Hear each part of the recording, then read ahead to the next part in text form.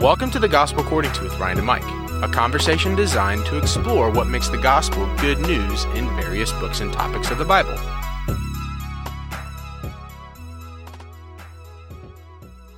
So we have finished our discussions of Isaiah 40 through 55, and we'd like to use this last conversation to just reflect upon the message of Isaiah. So, Mike, I put together 6 questions for Manslick that I'm going to ask you. And I'm just going to ask you to answer these and take us through what your thoughts are. And then I'm looking forward to hearing from the church here about their thoughts as well. Yeah. So number 1, what witness that Isaiah has spoken to the Father resonated most deeply in your heart? So through this entire section, 40 through 55, there's, and the whole of Isaiah, the Holy One of Israel, right? There's so much on Yahweh's holiness. If you think back to chapter 40, might say the power and vastness. He's measured the waters in the hollows of his hand and counts the constellations with the span. And so you see that, but all that imagery of his greatness and vastness and holiness and otherness, as we talked about in the last episode, is there to show us his faithfulness and his mercy. And so I think going through it again this time, that has become even more powerful and vibrant to me, is really the faithfulness of God to keep his promises and comfort his people and bring restoration, and just the abundant mercy, grace, compassion, love of God. Well said. Well said. So if I had to say what I think you're saying, Isaiah 40 begins with this great doxology of God, not for us to walk away saying, oh, wow, God think he's really is great, but rather to assure us God is great so we can be assured of his grace and his faithfulness and his love. Yeah, absolutely. I love that. Yeah. Love that. Number 2, what witness that Isaiah has spoken to the Son resonated most deeply in your heart? There are these servant songs we've talked about, 42, 49, 50, and then the most famous, the end of 52 through 53. This time around, I think the one that captivated me the most was 50. And I think mainly because it's probably the one in the past that I've given least attention to. And this time through, have slowed down and really lived in that one a little bit more. And it's really remarkable. In fact, I was just reading through it again today with someone, and pretty well convinced myself I need to preach on it soon, because it just the way it pictures the servant. His mouth is equipped, but he uses his words to sustain the weary with a word. His ears are equipped, and he's hearing and heeding God's word, even to the point of of enduring resistance and rejection, persecution. And yet you see him experiencing all that hostility and, again, resistance and rejection and persecution. And yet he keeps entrusting himself to him who judges righteously. And I think that idea, especially when you think about the ways that there might be outer opposing voices, and that the servant overcame those and did not experience that disgrace, or in an ultimate sense, or shame in an ultimate sense, because he's trusting himself to God's judgment. We may not experience outside voices, outer voices, but we may experience inner voices, these messages of hostility that tear us down.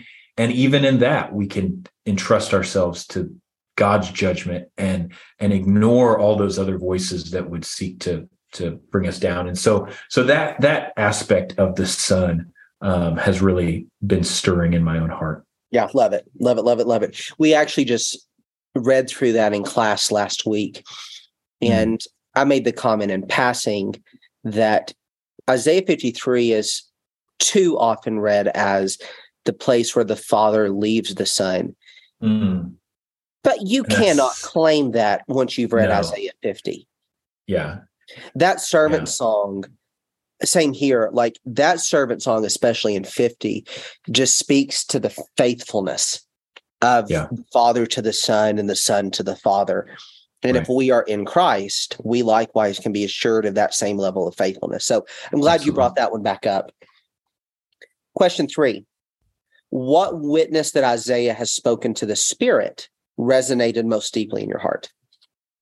Yeah. Well, it would be more by, I guess, implication and echo, even in more than some of the direct connections we've made in our study. So if you think back to maybe 32 and we did talk about 44, but you see these pictures of new creation that come through God's Spirit, particularly in chapter 32, verses 15 and following.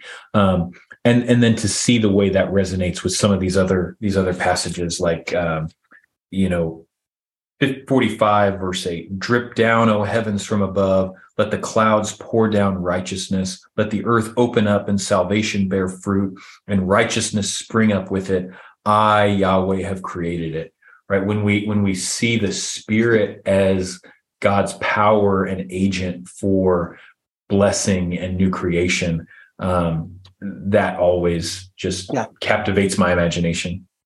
Yeah, well said. Well said. And I'm like you. I walk away every time from this just wondering why I didn't read Isaiah earlier in my life to understand the Spirit. Yeah. When I was a few years ago really wrestling with the biblical doctrine of the Spirit, Isaiah was the voice that just spoke to me. And this time through, really seeing the connection between spirit and fire in Isaiah. Mm-hmm. I think just because of some other things I've been studying, that's really resounded. But most certainly, Ezekiel's often seen as the prophet of the Spirit, but Isaiah is right there with him. Yeah, absolutely. So then question 4, what witness that Isaiah has spoken to the people of God resonated most deeply in your heart? I think that picture not only of restoration in the sense of, okay, they're back from exile back to the land and have this glory, but that idea of restored vocation. We saw that back in chapter 42 when you think about the servant bringing justice to the nations, and yet through that work, Israel will once again be a light to the nations. And hey, Mike, real quick, you were the one that used that word frequently with me a few years ago, and you had to explain it. Vocation. What do you mean by that? Yeah, you could also use the word calling, but it's the idea that God has created us for relationship with Him and with one another, but He's also given us good work to do, a good purpose to live for and live out. And Israel's vocation, calling, purpose originally was to be this royal priesthood of God, to represent God to the nations and represent and then mediate the nations back to God. And as we know, the story of Israel, they failed in that, through their sin, through their idolatry, through their injustice, and not only failed to represent God to the nations, they became worse than the nations in some respects. And yet the servant's work is not just, picking them up to pat them on the back and say, okay, I don't hate you anymore, but actually to help them live out the purpose for what that they were called to originally. And so just to see that same idea that is very much at the center of the gospel and the work of Jesus, and to see that play out in these visions here has resonated with me pretty deeply. So taking that a step further then, who do you think Isaiah is calling us to be? Different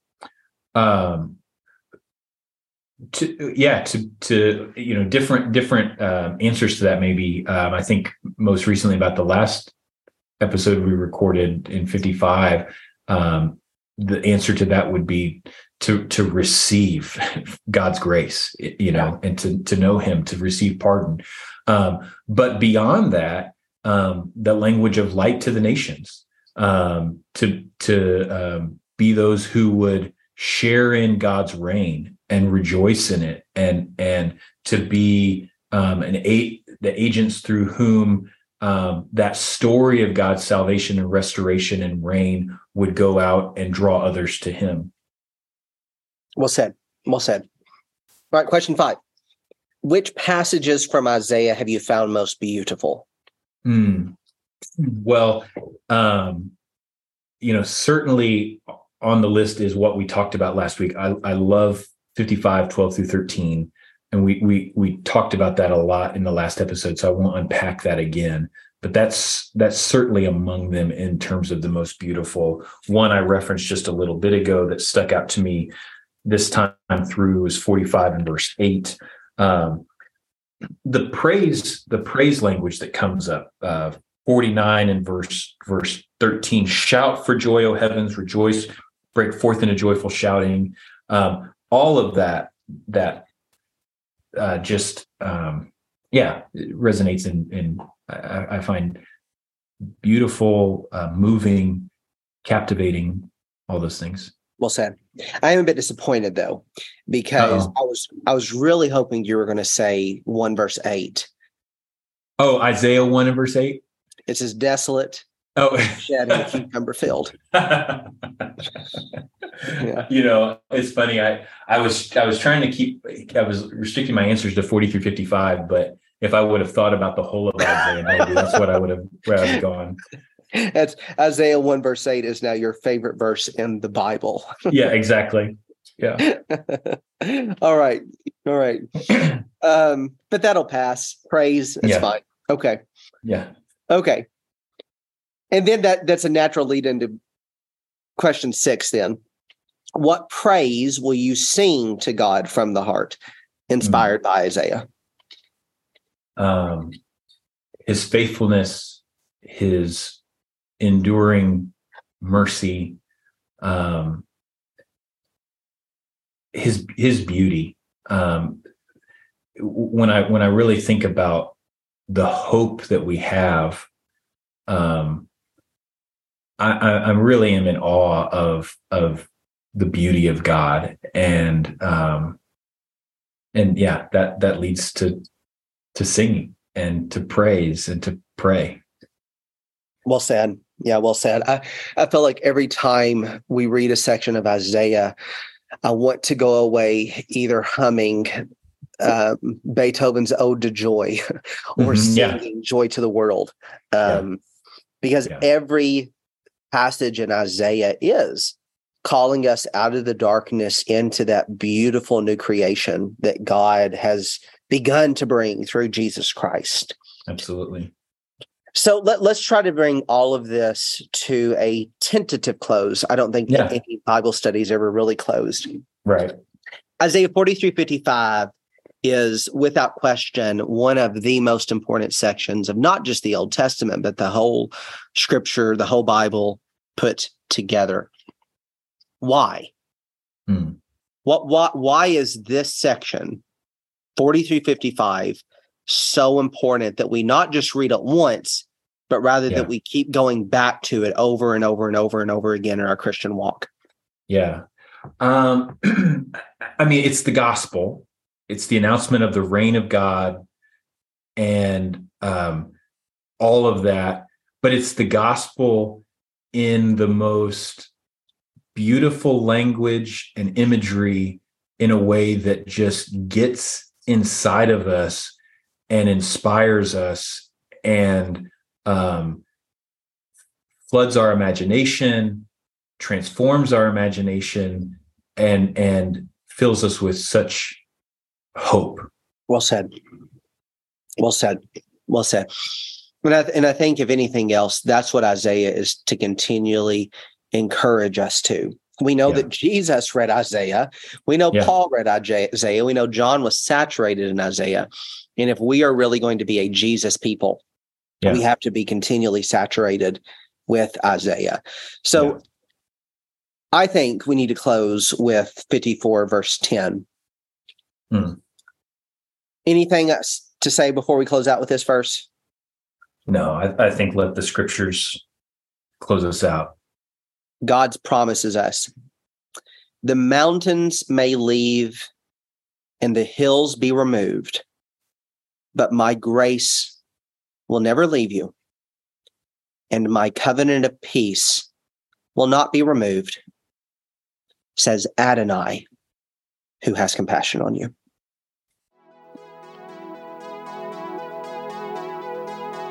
Thanks for listening to the Gospel According to podcast. If you have any questions about what you heard today, please send us a voice message. We would really love to hear from you. Make sure you follow us on social media, subscribe, and click the bell to get notified when we drop a new episode. Until next time, and for all time, your God reigns.